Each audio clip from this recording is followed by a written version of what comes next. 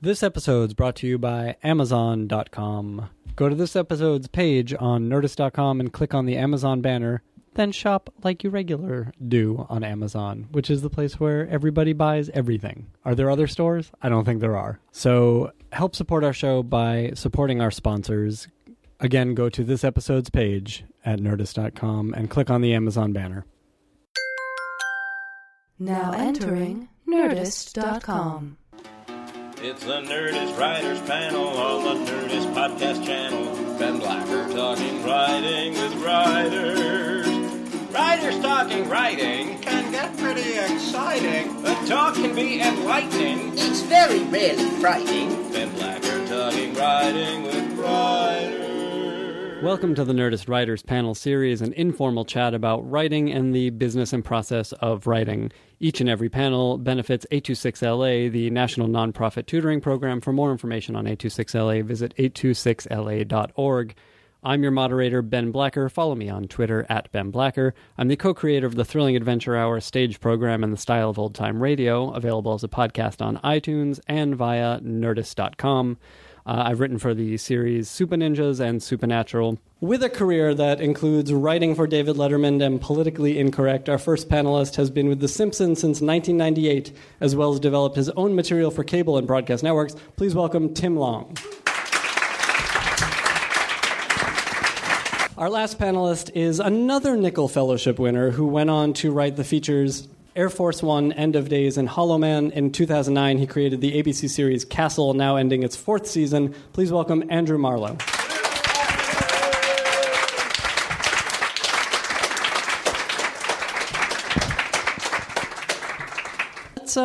Let's start with you, Tim. I want to talk about, we've had a couple of Simpsons writers here, so we know vaguely how the room works. But what I want to talk about is before that. We've had a handful of late-night writers, but we haven't gotten to dig very deep with them. Tell us about your experience on Letterman. Where were you prior to that, and how does that show work?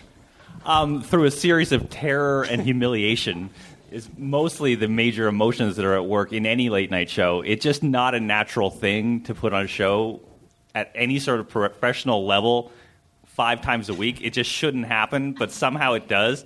The first and greatest head writer at Letterman, Merrill Markoe, said that writing a nightly show was like chasing a truck downhill. You have to try, but you know you're never going to catch it. And it's especially bad because, Dave, for all his unbelievable talent, is incredibly demanding in terms of the quality and, more specifically, the tone of the stuff he will do.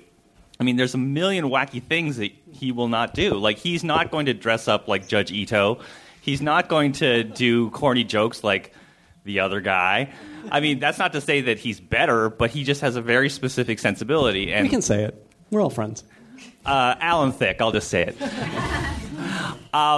So it was a place where, well, when I got there in 95, I arrived and there was a lot of figurative blood on the floor. The reason I got in there is because a lot of people have been fired. And it was made very clear to me that, if after 13 weeks things weren't great with me, I could pack up my bags and go back to Canada. Wow. So it was a big crop of new people? There were a lot of new people then, which was great because it was a system that, while demanding, it also allowed a lot of patently unqualified people like me to come aboard. Where were you coming from? My job before that had been Politically Incorrect with Bill Maher, which was his job before his show before Real Time, and it was on Comedy Central. And before that, I was in magazines. So it was a very fast transition from pokey post-collegiate, smoking a lot of dope, hanging out on 10th Street, to holy crap, I'm on the hottest late night show in the world. And it was terrifying because I didn't know what I was doing. I saw that you were writing for Spy Magazine, which I want to tell you is one of my all-time favorite magazines. Oh, that was actually my first. That was my entry, not only into comedy writing, into writing of any sort, but into this beautiful country we call America. I'm one of those great comedy cliches. I'm a Canadian. Thankfully, I'm not that other horrible cliche, Harvard Lampoon. I'm one of the few people on The Simpsons. I feel like I've passed for years without having... I never even saw Harvard until like last year, and I just drove by on the way to a much far inferior college where I was visiting a friend. But But what was the question? It was about... Let's go I'm back. so angry about Harvard that I just lost my mind. We're going to spend another half hour on that. Do you guys have opinions on Harvard? Does Harvard bedevil the world of ours the way it does? There's a certain stream of people, and you just can't get away from them. You don't have to answer that. I have trouble with the Yaleys. The Harvard people seem okay. Cornell, don't get me started. But it's actually interesting that you bring it up, because I wonder, Simpsons obviously has been around now for a while, but I wonder if that Harvard Lampoon comedy writer person is kind of fading away at this point. To a certain extent. I mean, there was a period where they were just thick on the ground. Yeah. And there's a reason for that. A lot of them are unbelievably talented, but at the same time, it just felt like I spent about a year into The Simpsons. I was like, I can't hear any more about Fool's Week 1988. Just so much talk about the castle and the dinners. And I sort of feel like I'm Harvard class of 1986, even though I never actually set foot in the place. So how did you get involved with Spy? How did that become your American gig? Oh, okay. I was I was at the University of Toronto. Any alumni? No. No Varsity Blues in the house. And I'd written for the school paper, which is called The Varsity, and I wrote, it quickly became clear to me that I loved writing, but I hated journalism. I hated the harvesting of facts and the honest retelling of them. So I sort of, for some reason, was able to carve out a humor column at the paper, which I don't think they've had since. Did they have one before? No, I don't think so either. Interesting. Although what tone did that take? Just ridiculous and stupid, just unfair shots at the school president, and it was not highbrow stuff. Sure. But I did send some of these columns down to Spy magazine, which was at the time run by a Canadian, this guy named Graydon Carter, who now runs Vanity Fair. So it was sort of a Canadian Underground Railroad, except the other direction. And they were gracious enough to give me it was a $50 a week internship, which I couldn't take the money because I was illegal. So it was a $0 a week internship. I'm legal now, so don't bother reporting me. Where were they based? They were based in Union Square in New York City, which was the thrilling thing. And so I did not one but two summer internships there. And a lot of people who were there are now spread like the wind throughout television. There's a guy, one of the guys in my intern class was this guy named Louis Theroux. I don't know if you know him. He has a really funny TV show in England called Wild Weekends with Louis Theroux. He's just great. And a bunch of people have written for Frasier and countless other shows. And so I was lucky in that respect. Paul Simms was there, who started News Radio. It was a really good crop of people. And then how did you segue into television writing from there? Well, the magazine was losing money hand over fist, and we all knew it was going to close, so there was a lot of work we all put into putting together TV packets.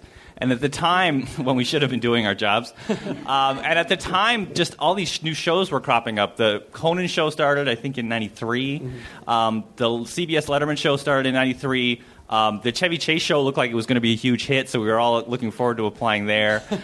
Bill Maher. Michael Moore had a show called TV Nation. So it was just one of those periods where it felt like the merry-go-round was slowing down just enough for us to get on. So we all put together our little sketch packets and the like, and a couple of people before me got onto the Bill Maher show. A guy by the name of Chris Kelly, who's actually still works for the Bill Maher show and has done tons of other stuff. He got on to the Bill Maher show, and then I submitted a packet and got on there, and that was my first TV gig. So there was no thought when you were getting together this material of going into narrative television? It was all late night or this kind of magazine-style show? You know, it's funny. You should say that. It never really crossed my mind, and I think that was just a failure of imagination on my part. At the time, we were in New York, and we thought of narrative shows, as much as we loved Seinfeld or whatever was on at the time, it just felt like it was out there, and we didn't know anybody who was on those shows, and it felt like, I mean, sometimes late night TV seems a little dreary now, but at the time, it could not have seemed more exciting. That's great. Didn't answer my question, but we'll pick up there when we come back. Because we want to get to everyone. And while we're on the subject, let's talk about breaking in. Where did you come from, Terri? You were doing these short films that led to the fellowship? Well, actually, I started writing in the 90s after my kids started nursery school. I had actually changed careers. What were you doing before? My very first job in the industry was working at ABC Broadcast Standards, and I was an intern there, and I got to work on every show that was on ABC at the time. But my favorite breaking in story, this was my very first day of work in Hollywood at ABC. I walk in, and they say, okay, we're going to send you over to Patty Freeling, and we want you to write down every act of violence in a Pink Panther cartoon. And I had to watch 200 Pink Panther cartoons and write down every act of violence, because it was the FCC and the NAB and the Action for Children's Television were really at their height right at that point. And so that was my very first job in show business. Oh, wow. And that Fritz Freeling came in and sat next to me and started yelling at me. But it was a great thing that it was Fritz Freeling. Yeah, that's so cool. That's really cool. And I love Pink Panther cartoons, so I said, this is the greatest work in the world. Had you written before that, as no, a youth or I anything? actually didn't start out as a writer. I started out thinking that I was going to be an executive. So I was on that. You were attracted to the entertainment industry. I was attracted to the entertainment industry, and, I You was... came back from the dark side. You were going to be an executive? That looked nice to me. They wore great shoes and suits. And, Nice offices. and it seemed like you didn't actually have to do the work. You just had to tell people how to do the work. Ooh. Wow. Is that an accurate... I'm curious, I know, from all three of you, is that an accurate assessment of a television executive? I think it's more complex than that. But there is an element of it where they do... they do share their opinions, but everybody's trying to make the best TV show possible. And not at Fox. And there's... See, I'm assuming some of the people I work with are going to listen to the podcast. So. Oh, he's Simpsons. I think my career is over anyway. No, Fox is full of good people. We're all trying to do the best job we can. That won't show up on the podcast. No, but there are people who are 2 or 3 years out of college, who are in the junior executive positions, who really don't have the background, don't have the chops, and are reacting to it as an audience member, which can be useful if you're looking at it that way. But it's when they start suggesting craft-based approaches to how to solve the problems that it becomes problematic. Sure. And we'll talk about that as we move on. But Terri, where do we leave off? Well, I had a really great time doing all of that, but then I dropped out after a little while to have kids. I had twins, and so I wanted to stay home with them, and then it was time to go back to work. So I decided to resurrect a career as a writer, at least give it a shot. And so I just started writing a lot of specs. I wrote a lot of spec television shows, and I wrote a couple of spec screenplays, and I entered every contest that there was out there. And so that reentry was just one of my first scripts, won the Nickel Fellowship, which is and it was an original script, It was right? an original That's what Nickel script. does. Yeah. Tell us a little bit about the Nickel Fellowship, because it's still around, right? Oh, the Nickel Fellowship is a huge launching pad for writers trying to get in the business.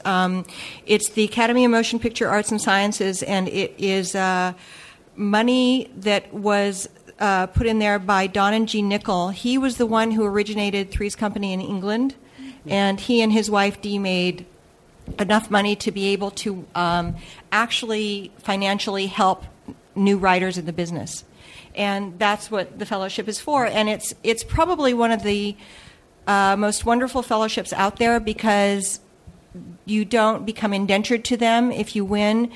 After you write a screenplay of your own choosing, whatever it is, and you enter it, they don't look at your names on the script. They just choose by whatever scripts the committees like the best. So it's blind choices on just quality writing. And then when you win, you spend the next year with the money that they give you, which I think is $35,000 now. And when you're just starting out, that is a lot of money. Even when you're not. To write. And, you have to do that for them, and you just check in with them and you write. But it is so high profile that it launches careers. What was the script that you wrote that got their attention? The script that I wrote was called Bed Warmer. It was a romantic fantasy, which is my favorite thing to write still. Tell us about it. It's kind of dated now. And this was the early 90s? Is that right? Yeah, it was. I just Was it about MC Hammer? I don't understand how it's dated. No, it was about Debbie Gibson. No, it was. No, she's back, isn't she? She is, and she's here. Some of it. She's on Celebrity Apprentice now. She's a PA. It was about a woman who receives a legacy from her great-great-great-grandmother 13 generations back, who was a witch, and it is she's just going through a divorce, the woman who receives this legacy, and it turns out this 17th century bed warmer is the perfect man. But she's the first one in all of her ancestry to receive it that hasn't had children. And it turns out that she's also 13th in a long line of women, all of whom have been unlucky in love. Is this the sort of thing that you were reading at the time? Is this the sort of thing you're into? I've always been into sci-fi and fantasy. Okay. Sci-fi and fantasy are my favorite things to read. So when it came time to start writing your scripts, obviously you knew the language of it, having been around them in your previous occupations. You immediately embraced this kind of genre writing? Yeah. You did. What were some of the other scripts that you turned out in that time? And you did TV specs as well, you said. I did TV specs, and I won't tell you what they were because that will date me. But well, just having written specs for existing shows dates us. For existing, yeah, exactly. People don't really do that I anymore. know. I think I did a lot of half-hour comedies because that's where I was getting a lot of encouragement, and I had got this is pertinent to Castle. The very first spec TV script that I wrote was a Moonlighting. Sure. And was it how did you go about attacking that script? Did you immerse yourself in the show like a lot of people do? I did. I immersed myself in the show. But I was watching it anyway. I was immersing myself in the show, and I managed to find scripts, ask people that I knew. Because I had been in the other side of the business before, I had contacts in the business, and I said, I'm doing this. Can I get Moonlighting scripts? And I read them all, and I recorded episodes on my on my video recorder. Stenograph machine. I typed them as they played.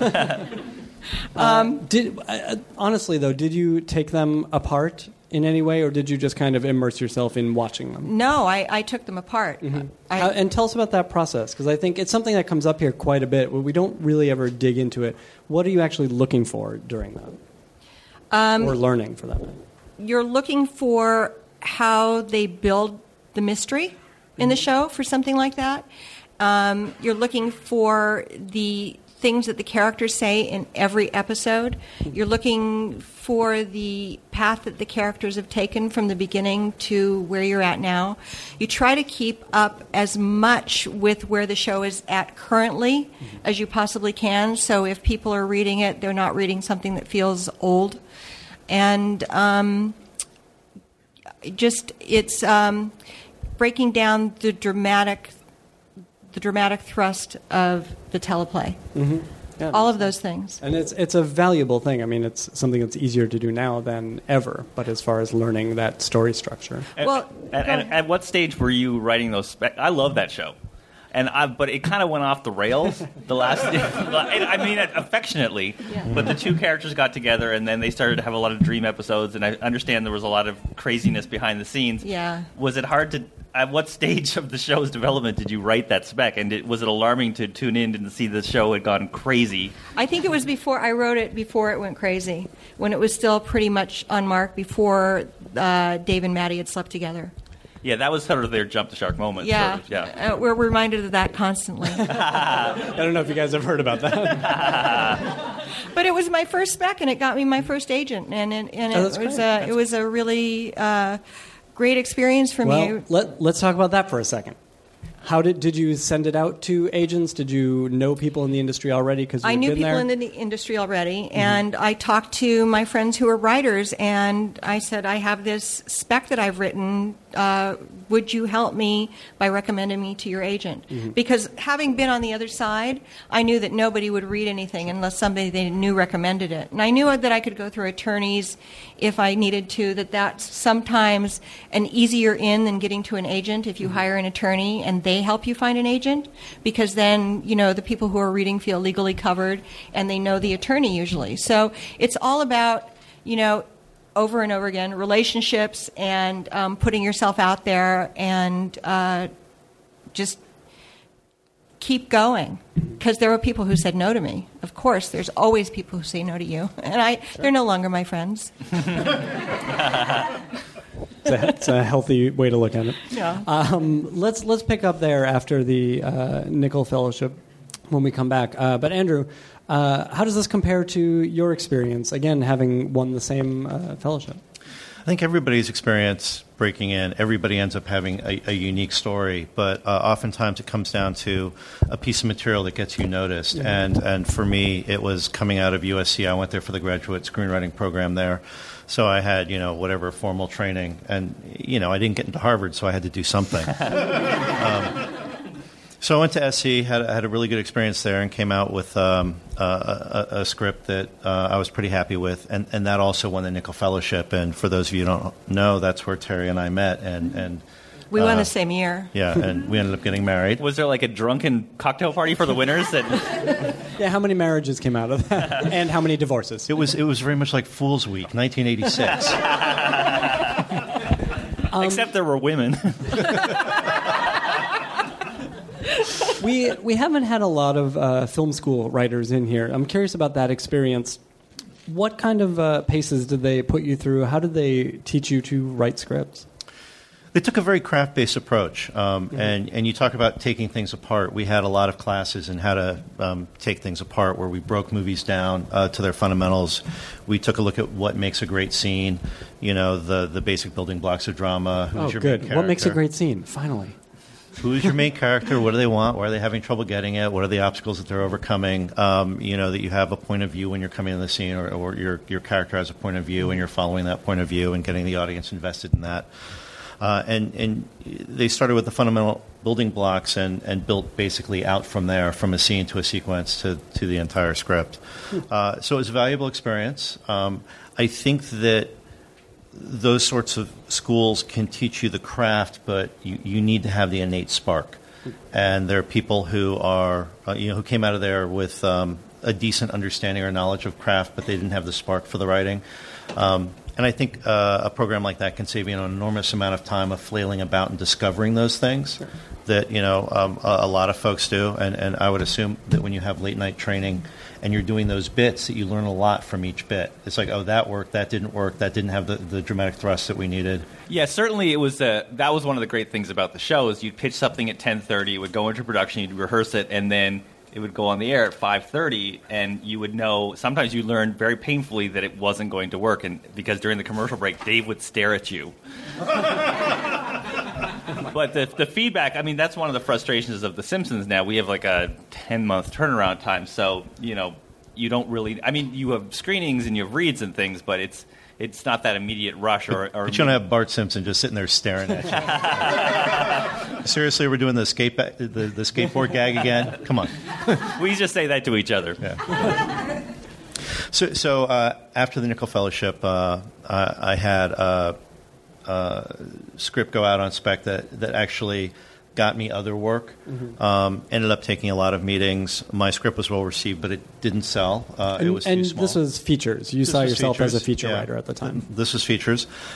And I ended up taking a lot of meetings. And the great thing about meetings then was that was my entree into getting to know everybody in the business. Because, when I came out here, I didn't really know anybody in the business. So it was a lot of building those relationships. And there were a lot of people who I met who I got jobs from 2, 3, 4 years later because they remembered me and they were tracking me in the business. So it was a lot of building those relationships. I sold a big science fiction spec and then ended up pitching Air Force One. It was a pitch. Getting Harrison Ford attached was very helpful to my career. I'm actually curious about that. How long was that pitch, and how much does it resemble the movie we all saw? It's almost beat for beat. It's sort of eerie when I go back and I look at the pitch documents. There are a couple things that are off, but for the most part, it is the movie. So it was pretty remarkable. It was a good one. And from there, it wrote a lot of scripts. Some of them got made, some of them didn't. Some of them turned into really good movies, and some of them didn't. And that's part of the business as well. And the strange thing about writing screenplays is that best case scenario, it's like 2 years from the moment you have the idea to the moment you see it on screen, and that's the best case. Most of them drag on forever, and then finally the movie comes out, and you kind of get a weekend, and you're done, and then something else is out. And so television had this incredible allure to me in that you could have an extended conversation with the culture. The conversation with the culture that The Simpsons has had is a little bit daunting, 500 episodes. But to be able to be on, week after week and to be able to develop characters over a period of time was really attractive to me. So I took a shot. Let's talk about that as long as we're here. I hate to ask where did the show come from, but where did the show come from? Well, it's about a writer. So I dug deep. An incredibly handsome writer who beguiles the ladies. So I made some of it up. None that I can see. Where were you in features when it came time to pitch? I was a little burned out. I was the guy that they call to do punch-ups on action movies, and I'd be writing the big action movies and, spend my days at Starbucks scratching my head thinking, should the character say, come on, or let's go before the car blows up? What if he says both? Come on, let's go. Yes, that's art. But you get burned out in that spiral. You feel like you don't have anything new to say, and I wanted to tackle something new and interesting and something that was a little bit more character based. And so, I was approached by the company that actually did Air Force One. They were getting into television. They had a new executive there who had, great TV experience and great relationships over at ABC. ABC liked me for some reason because Air Force One played well in repeats. So I went in and pitched an action show, and they're like, this is ABC. We don't do action shows. Oh, nobody told me. Okay. So then I went back and retooled the pitch, and I came in with 5 or 6 ideas, and I was talking to the executive, and I said, well, I have these 5 or 6 ideas I'm really excited about. And the executive said to me, which one do you like most? I said, the one that has the best shot of getting on TV. Show business. Passionate about all of them, but the one I'm most passionate about is the one that's going to go. And it was an idea that had been floating around in my head since 9/11, when the folks came out here. They said the events of 9/11 were unimaginable, and yet there were a bunch of scripts out here with that very same premise of flying planes into buildings, and they sent some folks from the military and the CIA out here to talk to screenwriters. And I thought, well, maybe writers have a valuable point of view. So what about a guy who's like, Stephen King or James Patterson, who spent his days writing about murder? Would he have an interesting point of view if you put him together with a cop? And what I liked about that is a character who's approaching a procedural from a fundamentally different point of view than the cop is. They're approaching the procedural from the point of view of what's the story? What's the story that could explain these events, as opposed to here's the evidence, how do we figure out who's guilty from the evidence? And I thought, okay, so now I have 2 characters with fundamentally different point of view. That's conflict, that's fun. And having been a fan of Moonlighting, having been a fan of, The Thin Man and, the witty banter shows, it made sense to make it a female cop. And so from there, those were the building blocks that I started to put Castle together with. Interesting. So ABC, they bought it on pitch? They bought it on pitch, and it was ABC Studio. You usually go in, you pitch to a studio, and then the studio then takes it around to the network. We went in, we pitched it to the network. They didn't buy it in the room. I was in the parking lot when I got the call. So it was good. It was really exciting. It was really exciting. So then you go through the process where you write a story arena, which is basically the 4-page version of it. And then you write an outline, which is basically the 12-page version of the pilot. And along the way, we were getting closer and closer to the strike. And I was in the middle of starting to write the script when this strike happened, and the network dropped it. But the studio decided to keep it. And after the strike, I finished the script and I turned it in, and the network picked it back up again. So we were very lucky there. But it was one that was almost orphaned by the strike. But also coming out of the strike, everybody needed product. So I think that they re-embraced the things that were out there that they thought had a good shot. And then, once it was picked up, it's like a freight train that's going. Once you have a pilot that's picked up, you have to cast it. You're in a competitive position with all the other shows that are casting. You're all vying for the same talent. It's the same short list of people. And we just got very, very lucky to get 2 leads in it who had remarkable chemistry. Because a show like this really lives and dies by those 2 characters. Sure. And we'll pick up and talk about sort of the more nuts and bolts of writing that pilot in a minute. But Terri, let's go back to you. Well, I just want to add to what he said. Is this is interesting? Is that we were both writing features, so we were both sitting at home writing all day, and our life was basically we'd go in our offices in different parts of the house. We were and shut-ins. We were. And then this pilot got picked up, and that's about the point where I got involved. And it changed our lives completely. It just, our lives have not been the same ever since. How did it start? What were the little things that actually did change? I mean, you were still going to your room, going to your offices to write.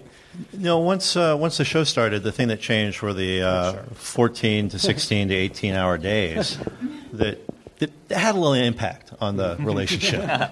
Oh, sure, once the show started. So once the show started. And have you guys written together before? We have written together before. And Terri, is that fraught? It is fraught. Terri and I actually we did a pilot for NBC a few years back before I tackled Castle, and the writing process is very interesting.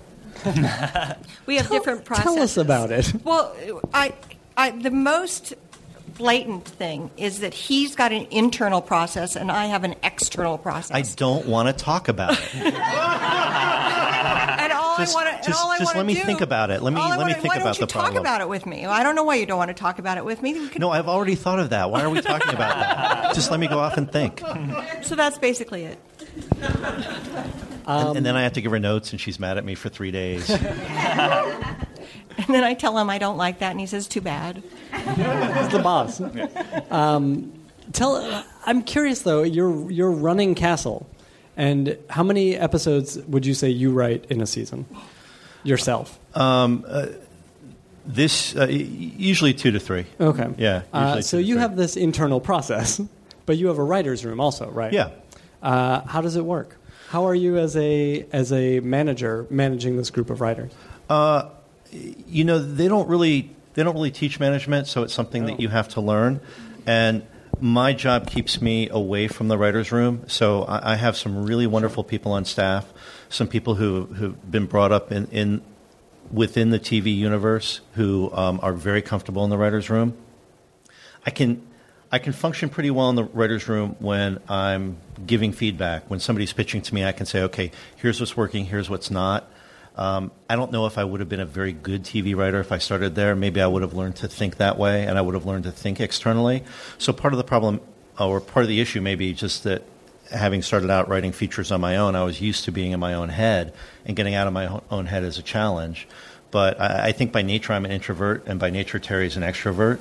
But when you're in a room, you have to manage a lot of personalities, and some people are introverted, and they're the people who don't say anything for 3 hours because they're just sitting there thinking. And then they come up with a great idea 3 hours later when everybody's been going around in circles. But we have a bathroom that says on it the idea room, because you're banging your head against something in the room, and then somebody gets up and goes to the bathroom and comes back with the idea. Sometimes you actually have to walk away from the room to make it happen. And I think that mandatory breaks in the room are essential because you can get into a feedback loop. But managing is a really interesting thing because writers by nature are not the most social, best people at doing that. So it's always a little, it too is a little fraught. Yeah. But we have a really great group of people. And, for the most part, they're all mature adults, and it's pretty easy to deal with. I'm curious how you do it. I mean, well, you mean writing. No, like on The Simpsons. Well, it's funny you should say that because I had a similar experience going from Letterman to The Simpsons in that Letterman, even though, it was a collaborative thing, but it tended to be, for a long period, it was just everyone was writing alone in their room, in their office, and then handing in sheets of paper. And in fact, when I first got to the Letterman show, the head writer just had these bins on his door marked top 10, remote ideas, Rupert G ideas, and so you just write these sheets of paper and then you put them in the bin, and if you were not part of the sort of the producing team, you would just tune in at night to see if any of those sheets had actually been produced. And so it tended to, as you said, make you very introverted. But then when I went to The Simpsons, that's a very room-based show, and people I knew were saying that it changed my personality. I've just suddenly, I guess I became a whole different kind of asshole. I don't know. A loud one instead of a quiet much louder one because you kind of had to be to survive. I mean, at the time, The Simpsons, especially when I got there, and to this day, has had a really formidable writing staff. With the likes, I don't know if you know who George Meyer is. He was sort of a TV legend, profiled in the New Yorker at one point as the funniest man in America. That wasn't so intimidating. Al Jean, Mike Reese, Matt Groening's always been around for a long time. Not to mention James L. Brooks, multiple Oscar winner, who is still very involved in the show. So it was very intimidating. But at the same time, it was always... I was really struck and delighted when I got there by the fact that it was a very nurturing room, and mistakes and bad pitches were not only allowed but encouraged. That's not something you expect from a lot of comedy rooms. We hear the opposite quite a bit. It really depends, and I think it's funny you should mention management because I feel like if I've been on shows that have been really well run and shows that have been really badly run, and a well-run show allows the writers to feel safe, I think, and allows you to feel like poorly run shows feel like they're always behind the 8 ball in terms of getting stuff done, and there's a feeling like if we don't get this done today, we're totally fucked because the network needs it and we're behind schedule and we've stayed up all night for 3 straight nights. And I don't know about drama, but that's no way to write comedy if everyone is tired and miserable. It's no way to live. Yes, exactly. And it's no way to make your staff live. And there's always, they should be able to go home to their families. Right, that's what recharges them. And they need to be able to gather material. We write a show about a family, and so people have to go out and experience their family in order to just get the raw material, to suck the blood from their relationships and bring it back to the show. So yeah, when shows are well run, then people are allowed to have bad pitches, and they're allowed to. And you can go down blind avenues of story. You can spend a couple days talking about a story that at the end of those 2 days you think, oh, yeah, this sucks, and throw it away. Bad pitches are often useful because something good comes from the bad. A lot of the most creative stuff started out as something that, the person was a little bit embarrassed to come forward with.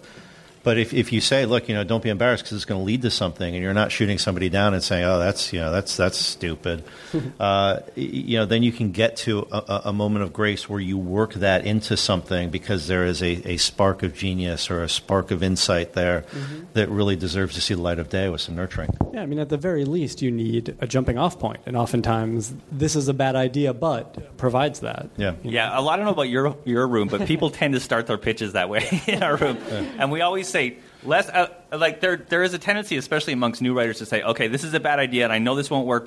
And then I always say, less preamble. This isn't the Declaration of Independence. Just say it. It's a great note. and then you just say the stupid thing, and you're like, "Okay, that's not stupid. That's 90% stupid, but there's 10% of there that we could really go from." And that's really valuable. Totally. I find that when people say, "Okay, this is totally crazy," that's where the best ideas come from. Yeah. Tim, tell us about a little more about the transition from late night and the other show to The Simpsons. Not just in the politics and the social aspect of the room, but in the actual writing. In terms of the actual writing, there was a giant hole in my career, which was story. Sure. I'd written little remotes for Dave that had a narrative element to them, and weirdly, on the best episodes of Letterman, there was kind of a story arc, even though Julia Roberts showed up in the middle of it.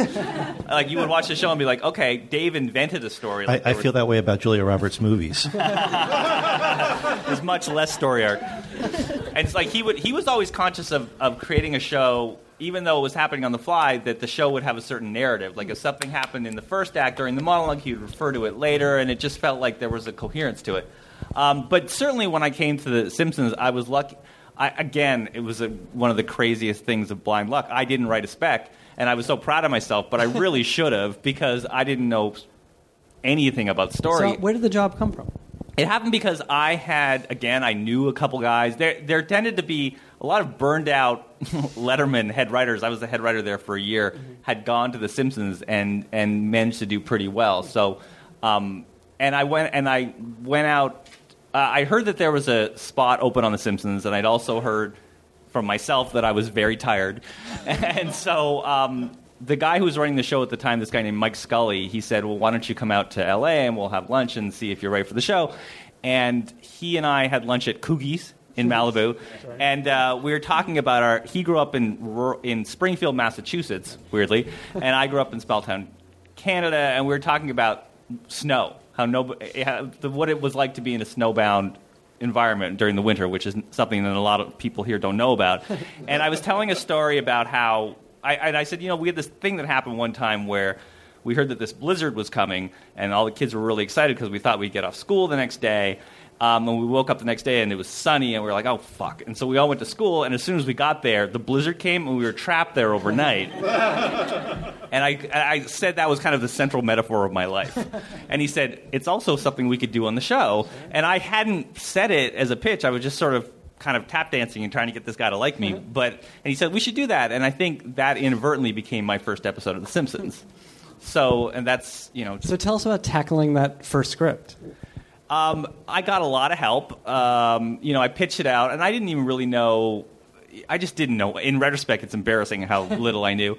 But there was a very collaborative environment. I pitched it as a single line, and then back then we tended to break stories over the course of a whole week. So people were like, well, then, first of all, they just wanted to know what happened in real life, because even the craziest Simpsons episodes tend to be based on something that happened in somebody's life. Like Mike Scully, for example, was caught shoplifting one time when he was a kid, and he was really afraid that his mother would just yell at him, but instead his mother kind of froze him out. And he still talks about it with chills in his voice, and that became one of the great Simpsons episodes ever. And so there was a lot of nurturing, and I told him what really happened, and then we broke the story over the course of a week. A lot of blind alleys, a lot of, okay, we think this is going to work, but it doesn't work. And then I was sent to write an outline over the course of about a week. And Simpsons outlines tend to be somewhere between 15 and 20 pages long. They're really extensive. Yeah. And then How long are your scripts? They can be, we read at about 45 pages. Oh, but you're double-spaced. I can't read, so I don't know. No, yeah, they're double-spaced, yeah. But we write, I don't know about you guys, I think most shows, we write crazy long, and then we just cut. And, of course, it seems like the amount of airtime that we're actually given is just cut back by a few seconds every year. Yeah. So pretty soon it's just going to be Bart drawing on the blackboard, and that's going to be the end of the show. So we write the outline, then you get tons of notes on that, and then you write the script, and you hand it in, and everyone says, great job, and then it gets rewritten. It gets rewritten in the room, right? Oh, very heavily rewritten in the room. There's a Matt Selman, I don't know if he's ever done the... Oh, he was here a couple weeks ago. Yeah. He says that, if it's a great script, only 80% of it gets cut. Like that, it just is given that it'll be totally changed. And it gets rewritten in the room, and you just have to learn to accept that. Was that shocking for you, your first time through? It really was. It really was. Because at Letterman, there was really no time to rewrite, even if the stuff sucked. Whereas and also it was often great, not my stuff, but that was a strong staff too. But yeah, it's sort of, I feel like I started off a little thin-skinned. But I didn't say anything because I'm also a goddamn coward. But I've seen people at the show get real, storm out, drive home. I feel like that's a real skill, is just the ability to understand that your stuff is going to get changed. And also sort of, you have to have this blind faith that it's going to get better, even if it initially gets worse. I'm sure you've had writers who are just a pain in the ass, and you do not want to write with those people who are going to complain about every line that gets changed. Yeah, it's tough. Well, I'm actually curious about that from the other side. You guys I'm sure you had a relationship with the network, having developed pilots or whatever before. But once Castle was sort of up and running, tell us about, dealing with the network on it. Because they're here, you're getting notes. which I assume are sort of like the feature notes you got, but it's much more immediate, and they all comes much faster, and the whole thing moves much faster. I've been one of those people who never minded notes as long as both sides are fundamentally making the same show.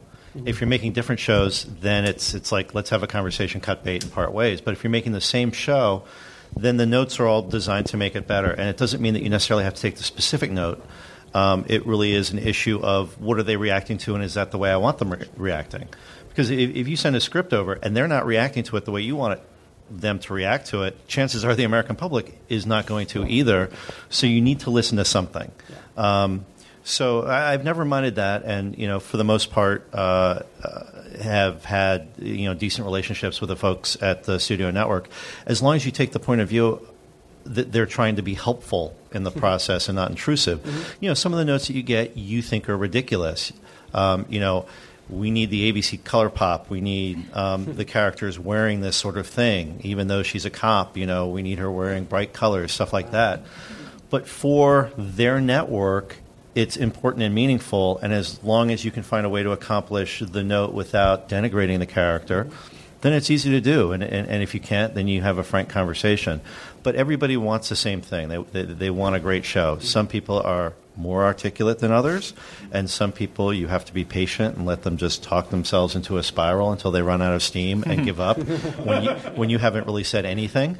One of the things that Andrew's really good at, and this is something that I hold him in awe for, is listening to a network or studio executive talk, and they will talk for a long time, and then Andrew will repeat back to them what they really meant in very few words, and they'll go, yeah, that was it. He's kind of an executive whisperer. I also find that the most valuable words you can say are, okay, we'll take a look at that.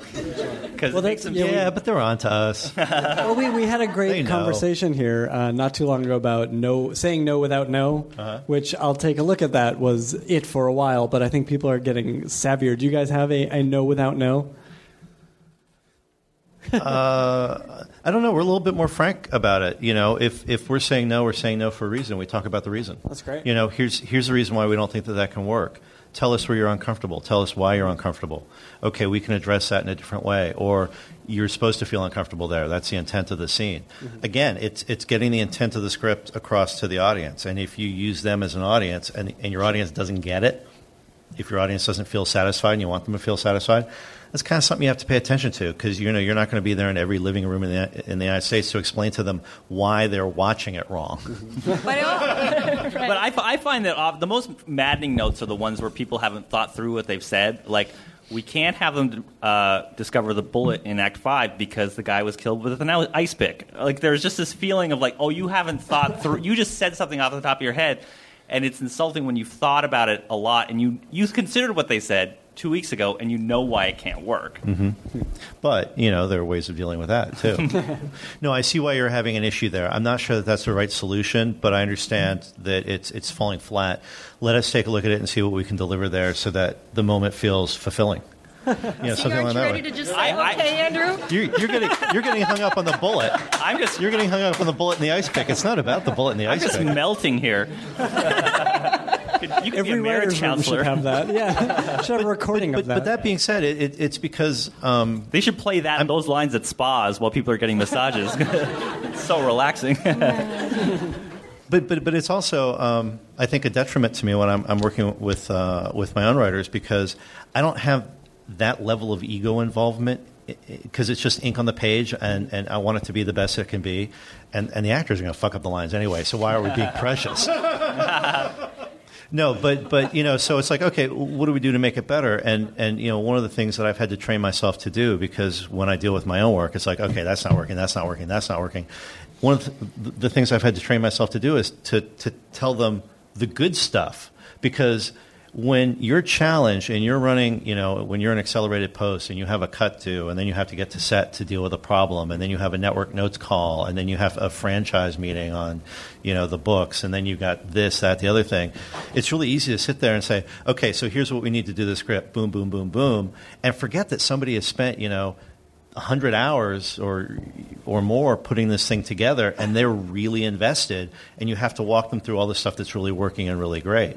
So that's something that I've actually had to train myself to do over the past 4 years, because I kind of want to get to it. When people are giving me feedback, I kind of want them to get to it, because it's like the stuff you're not talking about, I'm going to assume is good and fine.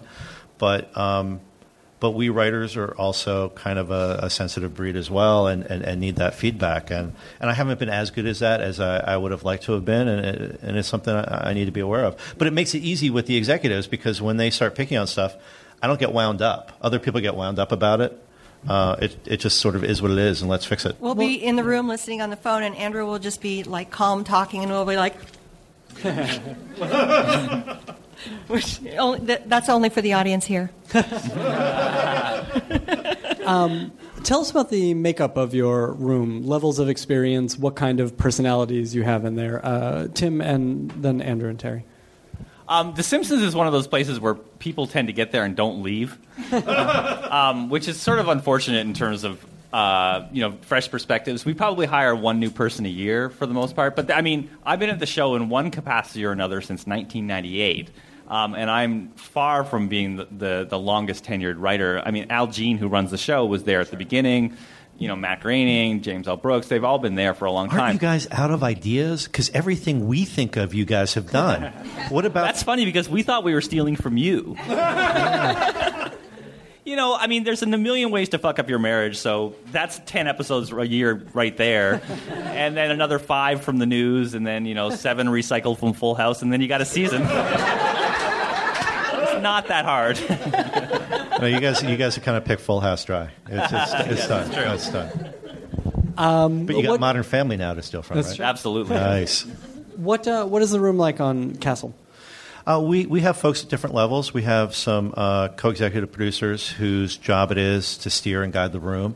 I have an executive producer partner whose job really is to oversee the writing while I'm doing all the other stuff. Mm-hmm. So, I work with writing for probably a third of the day. The third of the day is post. The third of the day is prep. At any one time, we have a story being broken, a story being outlined, a script being written, one in pre-production, one in production, one in post-production. And I have to be able to answer questions on all of those for all the departments. So it really is at the beginning of the season, it's kind of like row your boat with more rounds coming in and having to be on top of that. And without a great staff and without really good leadership, it's hard to accomplish. We have some folks in the mid-level who I think are going to really be superstars, watching their trajectory over the last couple of years, watching what they've learned, and watching them embrace the lessons has been great. That they can really own their ship, their scripts, and see them all the way through production. At this point, now they have that ability, which is great for me because it's less work for me. I don't have to look over their shoulders as much, and everybody is now kind of vested in the voice of the show. The first season was all about, kind of having to rewrite everything because I'm the one with the voice and nobody's quite mastered it yet, and it's just a fact, and I think it's the case on every show. Most shows get off the ground because they're very specific and they're popping in a way that is interesting to the audience because they haven't seen it before. But that's normally because it's one person's vision. And over time, you can give that vision out to people and they can invest in it, but it doesn't happen immediately. So there was a lot more of rewriting people over the initial first season and a half, 2 seasons. But now we're at the point where our mid-level guys are great. We have some lower-level staff who have a lot of promise. They need a little bit of hand-holding. They need a little bit of guidance, but they're taking the lessons well. So at a certain point, just economically, you can't have all superstars. Mm-hmm. You have to be able to have people who are across the spectrum, and you deal with it like a teaching hospital, that the people who have more experience are helping the people who have less experience. But the most important thing is to create a culture of teamwork, because everybody has strengths and weaknesses as a writer. Everybody has stuff that they're good at and stuff that they're not as good at. And if we're covering each other, if we're serving as our safety net and we're doing it with as much generosity as we can, then the stuff tends to end up really good. Part of the writer's room that doesn't get spoken about much, but something that... is the smell. It gets spoken about more than you'd think. Need to open a window. I was going to say the writer's assistants. And talk about that for a minute and what kind of an opportunity that is, too. Well, that's what it is all about, is the opportunity. And the writer's assistants are there in the writer's rooms. We have 2 writer's rooms, and so we have a writer's assistant in each writer's room, and there are a couple stories being broken at the same time, usually in the 2 different rooms. And the writer's assistants are there taking everything down that happens in that room all day, every day. And they're the ones that help everybody keep track of all of the ideas that have come out. Do you have like 1 or 2 writers? We have 2 writers' assistants, and the people on our show, one odd thing is that they tended to have been fans of the show before they came aboard. And so there is a lot of our show, when people are pitching, involves people just saying, we did that in season 7, we did that in season 9. And the writers' assistants are like that too. Yeah. So, and we always find an excuse to say, like, well, this is a show about hockey. I think we should watch all of season 4. So we end up, there are days that get lost to just watching shows and being like, wow, 1993 was a really good year for the show. But yeah, you do have this institutional burden. So yeah, the writers' assistants are sort of like the wizards who guard the castle a little bit. They really are. Yeah. They really are. They're the ones who keep our wiki together, where we have all the facts of everything that's happened to all the characters all along. And they are the people who are hoping to move up. And that's for a lot of people who are looking for a path, that's where a lot of the writers get started. Have you guys been able to give freelance episodes to your writers' assistants? Yes. That's great. Yeah, and same with our show, Simpsons too. Yeah. That's awesome. I'm curious about... We just staffed one of our writers' assistants this past year, yeah. Nice. I'm curious about, before we get to audience questions, the ones that got away. Tim, I know you were just working on a pilot for HBO fairly recently, right? Fairly recently, and I'm still mourning. Yeah. Tell us about that. It's funny. I mean, when I got to The Simpsons, I was just thrilled to be there, so I didn't even think about development for a while. But I saw a lot of people be like, I'm on The Simpsons. I'm one of the world's greatest writers. I'm going to go off and write a pilot. See you, suckers. And then they would sort of limp back. Or they'd go write a feature, and it wouldn't be as pleasurable as maybe writing for The Simpsons. And so I was always a little bit nervous about it. I just felt like, well, why would you go outside of this beautiful cocoon that we live in? But at the same time, yeah, I did a show for HBO with Molly Shannon that was a great experience. But for some reason, I just sort of felt, well, of course it's not going to go. It's a pilot. Yeah. So, I mean, and when it eventually was, the process went along for a while, and then it didn't. And I was told, well, this isn't going to happen. And I just sort of felt like, oh, well, I'll get them next time. And maybe there was one night of heavy drinking or heavier drinking, but then you just go along and it's like you guys said. This is not a business for people who can't handle rejection. Yeah. And I just always felt like, I'll get them next time. That's a great attitude to have. And you have to have that attitude because you're not going to make it very far if you don't. Yeah. I mean, it is a numbers game. You can write something that's great, and it's just the wrong year for it. Because David Kelly has that show, or Stephen Bochco has that show, or Shonda Rhimes has that show, and they're going to go with those guys instead of yours, even if it's better. Or you get the wrong cast in it because the right person isn't available. We're extraordinarily lucky on Castle with the folks we have. If we had different folks in a different year, we might not have made it past pilot. But, the goal is to be able to write something and get it out there. And writing pilots that don't go is part of the process. Right. And the story I've always heard is that David Chase had 9 spec features, none of which got produced before he produced The Sopranos. And so, I've had 2 rejected, so I've got 7 more to go before I become a TV legend. So... whatever. Just let's get those out of the way. Yeah, absolutely. But that's kind of what I was going through before. You're not going to work too hard on those other 7, right? They're pass-throughs. Get them done. As long as the font is right. Right. That's okay. Before Castle happened I was writing feature after feature, and they'd get bought, and I was making a good living, and they would get to this point where, it's going to get made, and it has a star attached, and all of that, and then they would fall apart. And it was like one right after the other. And you get invested, and then you just stop caring, and you just say, okay, next. And I think that's what you have to do. It's zen in the art of being a professional writer. Yeah. There is a little bit of not caring. But that said, you have to care so much about the thing that you're making. It's the sand mandala that, the monks make. They spend all that time making the beautiful mandala, and then they're done, and it all blows away. I mean, and even when you get something made, again, you get a weekend in features. You're done. Well, Andrew features was a are little brutal, jealous too. because I had a short film that did the circuit, and I was traveling with it for about a year, and he was like, Air Force One got one weekend. You are getting an entire year. I went to the theaters in Santa Monica and, ended up with like two jackass TV writers cracking jokes through the whole movie while I was watching it. She's going from film festival to film festival, in these sold-out houses, giving her standing ovations every day. I'm like, that's not fair. That's not fair. It was pretty gratifying. But then I got my residuals, and I rubbed them in her nose. That's right. And then she said, I'm married to you. I get half. Do we have questions from you guys? My question is for Tim. You mentioned that you were working sort of under the table for Spy, and then without explanation, you're suddenly working as a staff writer for Politically Incorrect. So I'm curious the process of getting working papers for Working in America from Canada, and is it not sort of detrimental, or would a network or a show consider not hiring you because of the process of having to go through all that legal rigmarole? This is sort of, I'm talking about, everyone was a lot more relaxed about this before 9/11. And you had your anchor baby. Go ahead. Admit it. That's true. It was a summer thing, so I don't think anybody was too concerned. And then I think between my two internships at Spy, I went and got a degree. I went to Columbia University for a little while. And back then, this is all ridiculous immigration business, so you can all go take a We'll cut all this out. Yes. Take your time. Go ahead. And so you were allowed to work for like a year if you were Canadian. And then I just found that as things went along, you would get the job and then sort of like a week later be like, oh, by the way, I can't do this unless you write all these papers for me. So I just sort of wouldn't tell them until it was much too late.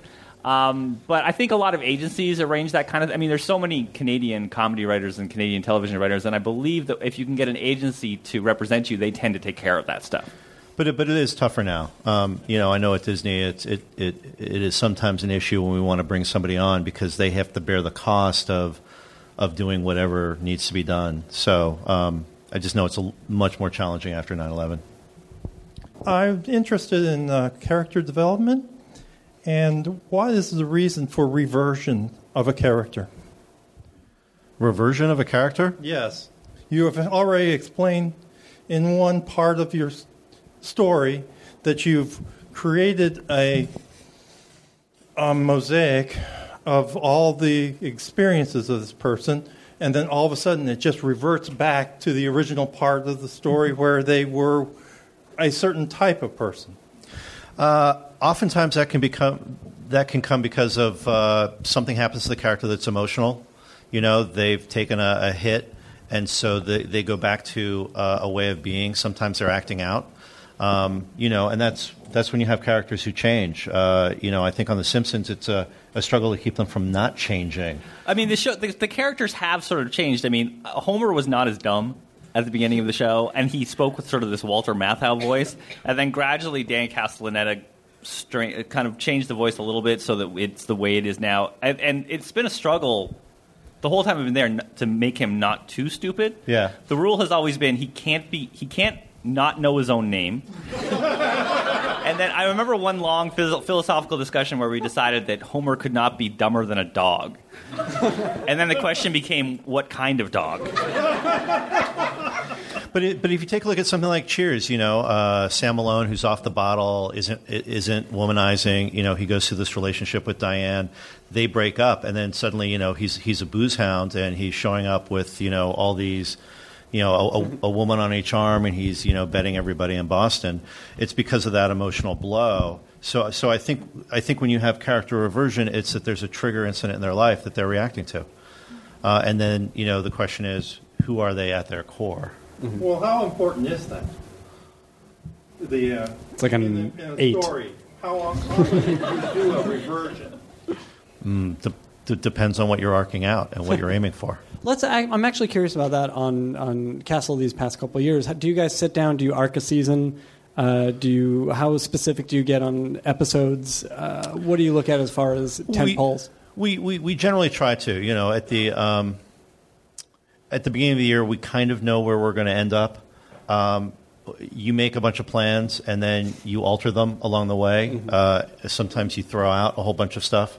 But we do have these hallmark moments along the way that we know that we're going to hit. When we came into the season, we had probably the first 8 or 10 episodes of a pretty clear idea of what those were going to be.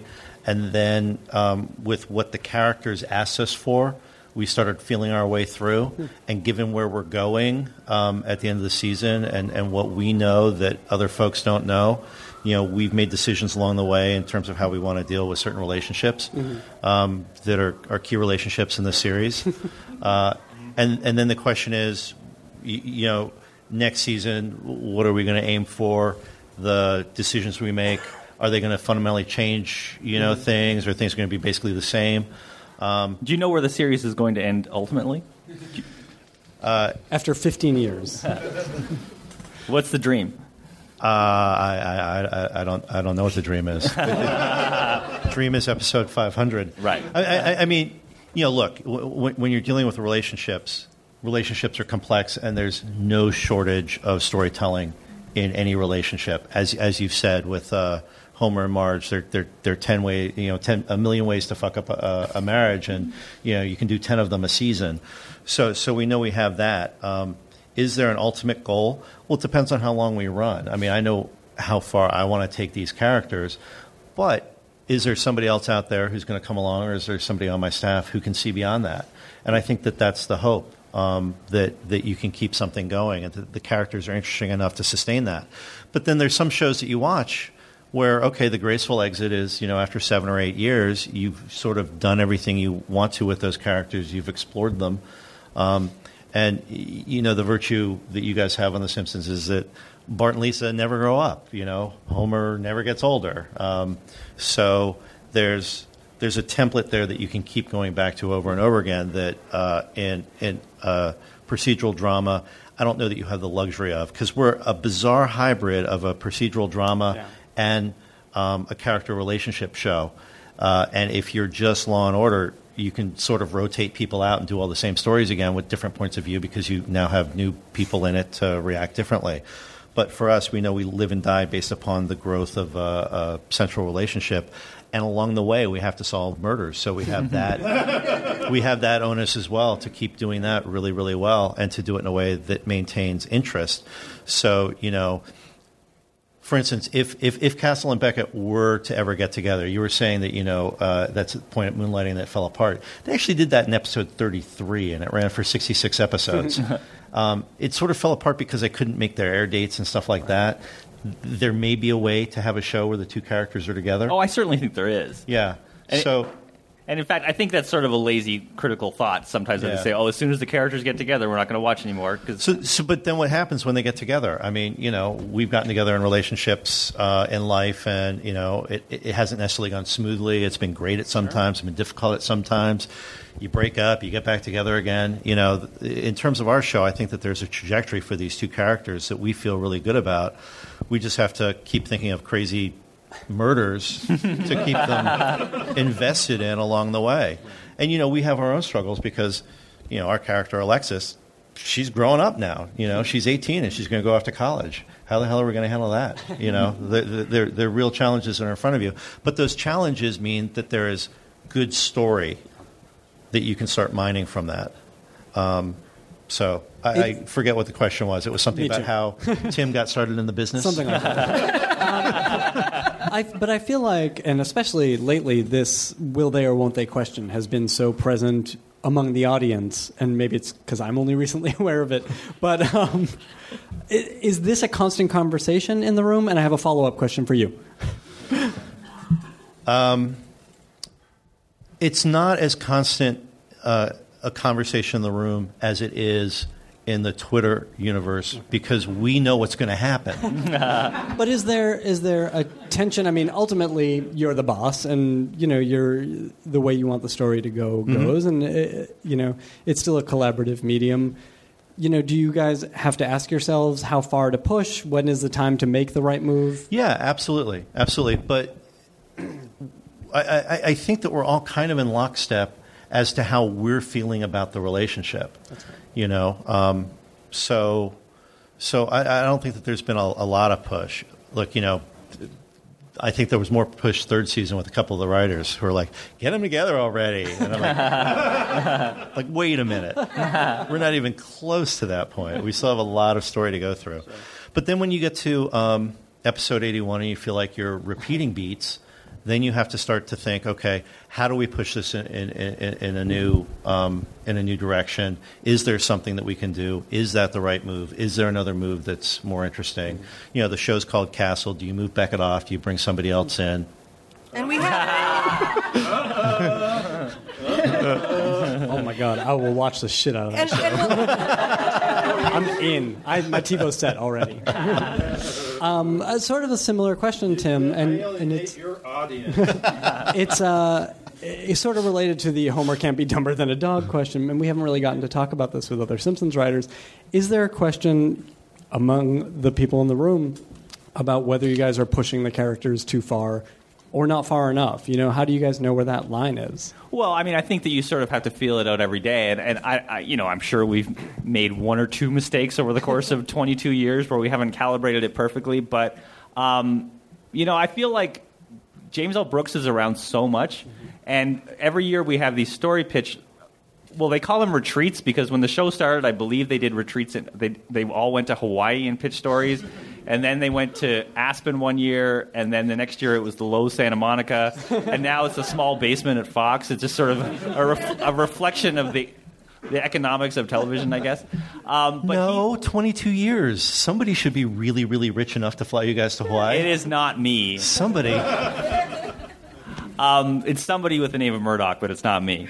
And so we have these story retreat days where it happened this year, and Mr. Brooks and Mr. Greening and a bunch of the other people were there, and we all had to come there with fully beat out stories that, you know, took about 20 to 25 minutes to pitch, pretty much the length of an actual show. And it's funny because you have a bunch of guys you've seen act like assholes all year and have drive fancy cars. Then as soon as Jim Brooks comes in, it's like, and then Homer comes into the room, and it becomes a very sort of nerve-wracking exam scenario where you're pitching these show ideas to the people who started the show and who have won a lot of awards for it. But the great thing is that Brooks and Groening and some of these other people have been there forever. They really want your pitch to work. And they really, I'm sure, it sounds like you do the same thing. You really want to mine that nugget of gold from that giant pile of shit you just put in front of them.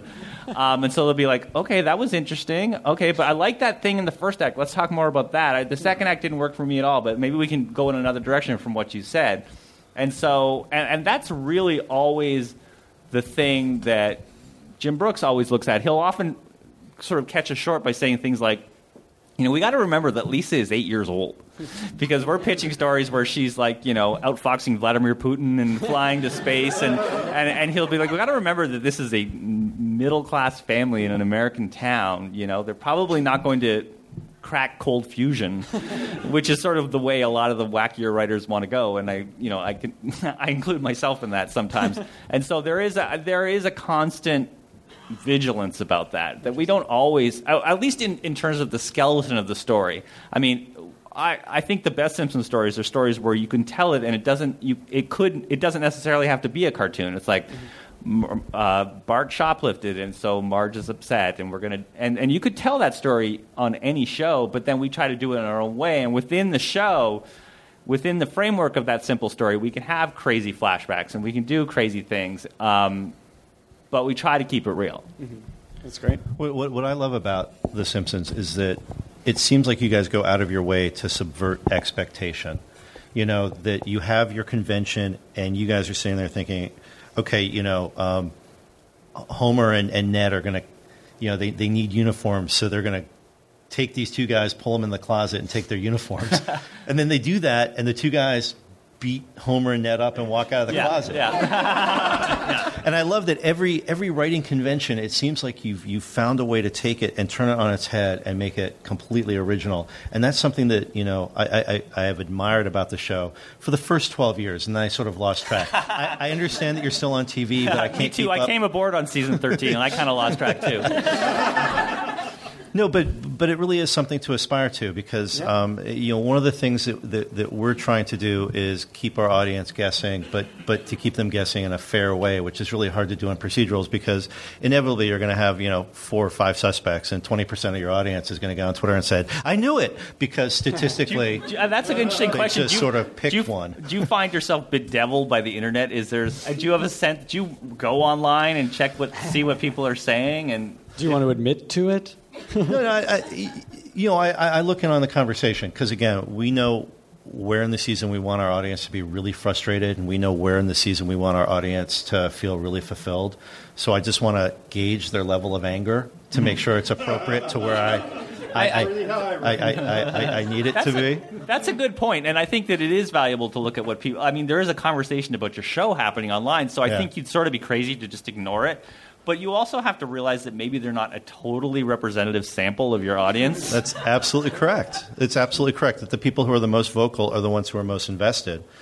So they are not an accurate statistical sample because we know that there are people who just show up and they don't care about Castle and Beckett. It's like, okay, what's on? This is pleasant. Let's solve a crime. And then there are the people who are really invested, and so and they're both. They both show up in the Nielsen, so you have to take them into account. But I'm sort of trying to go the other way from what Jim Brooks is doing, but I have that Jim Brooks voice in my head. It's okay.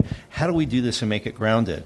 I want to do the show where it's where Castle and Beckett are investigating a murder, and it seems like it was done by aliens. How do I make that credible? Okay, right. We want to do zombies. How do we make that credible? So it's kind of the challenge because the bread and butter of all the other procedural shows are, the 10-year-old girl who shows up dead in the alley, and that's not what we want to do. We want to have some of the fun stuff, but it's always how do you bring it back down to earth? And do you find yourself sort of like subtly making fun of those shows? Are you sort of like, thinking about those other shows and sort of like taking a dig at them ever? We did that our first season or two, but then life just got too hard. And look, God bless them, they're billion-dollar franchises that people love, and they watch them. So you can't make fun of them too much. We're just a different show. We're a different kind of show on a different network. We're much more character-oriented. Do we think we're a better show? Of course, but that's because we're arrogant assholes. Yeah, you'd have to think that to get up in the morning. But that being said, how many CSIs have been on? That show's been on.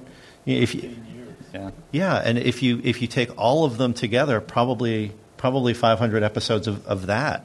So that is a remarkable achievement.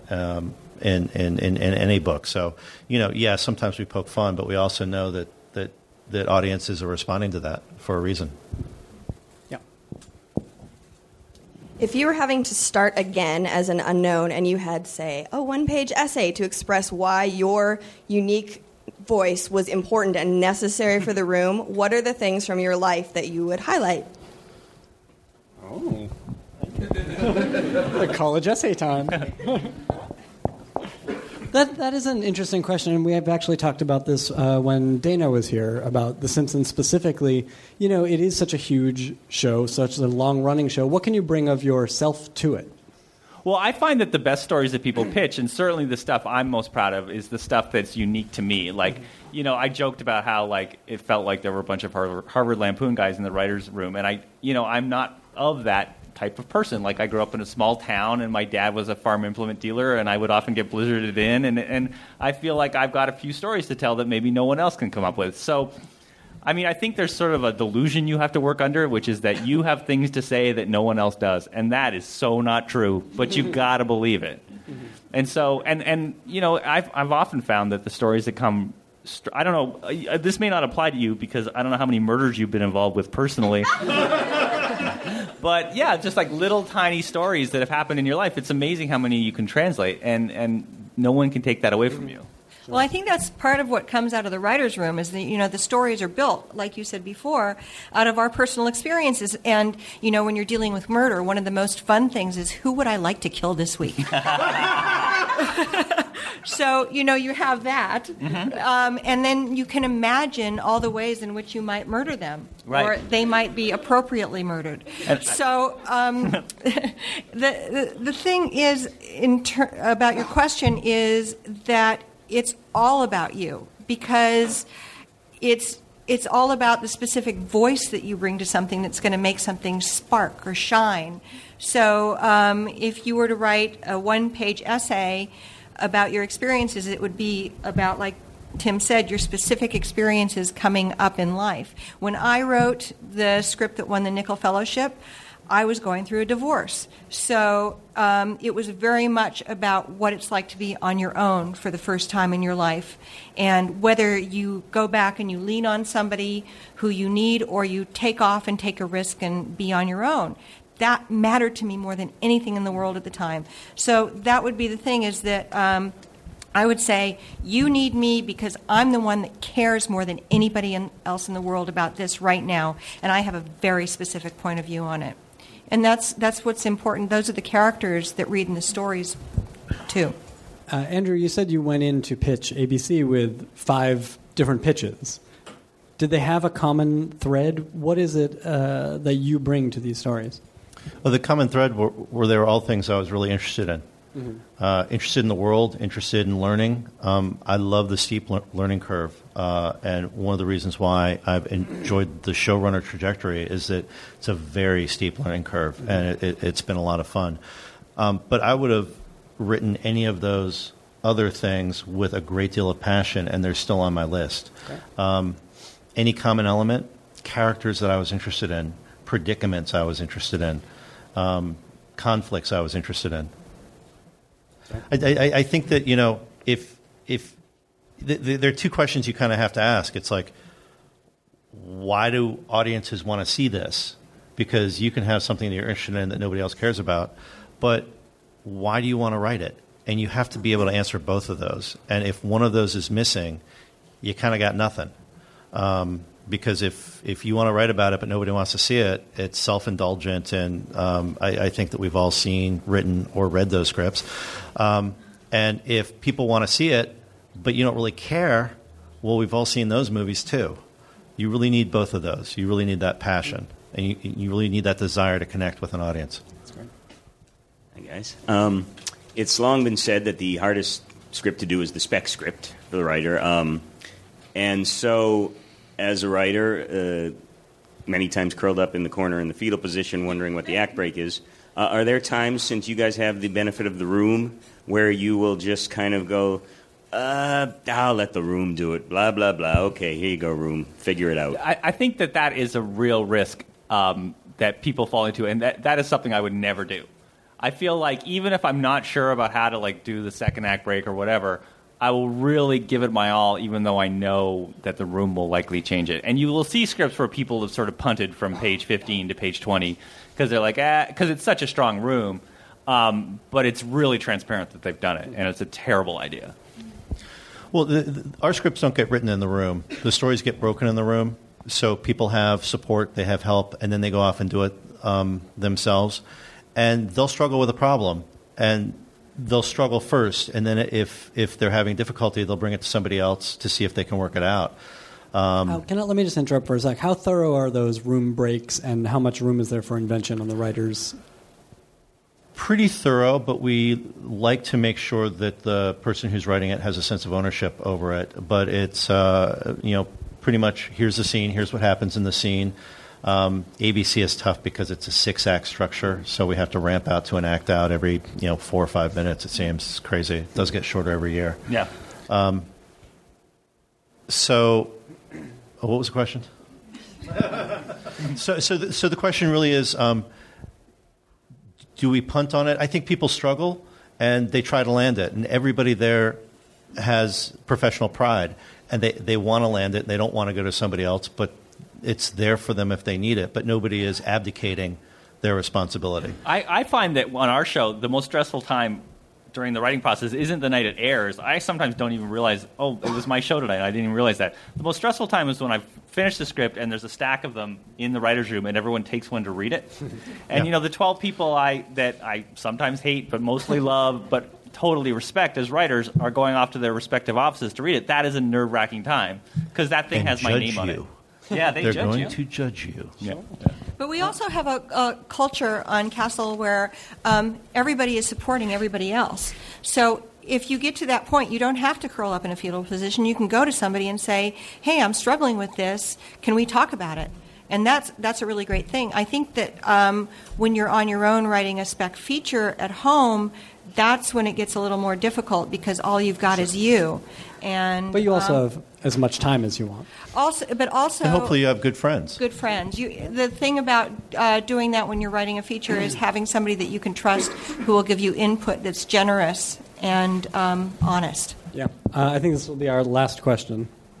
Do the actors ever get a chance to give input into the stories for the season as far as how they would like to see the characters go, and how much advance notice do they have of what's going on for the character when an episode is being filmed? I'll let you answer that.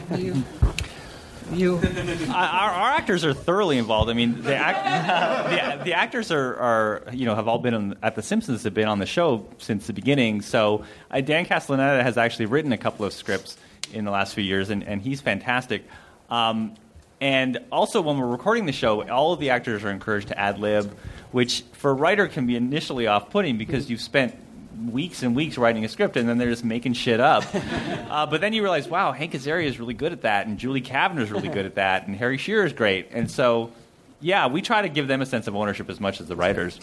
Yeah, these guys are living... I'm sorry, Terry, go ahead. That's okay. I was going to say that probably the same thing, that, for example, John Huertas and Seamus Dever, they love their characters. They're passionate about them, and they think about them all the time. This applies to all of the actors. They'll all come to us and say, I was thinking about this idea for my character, and maybe they could do this, and they come up with whole storylines, or they come up with ideas for an episode.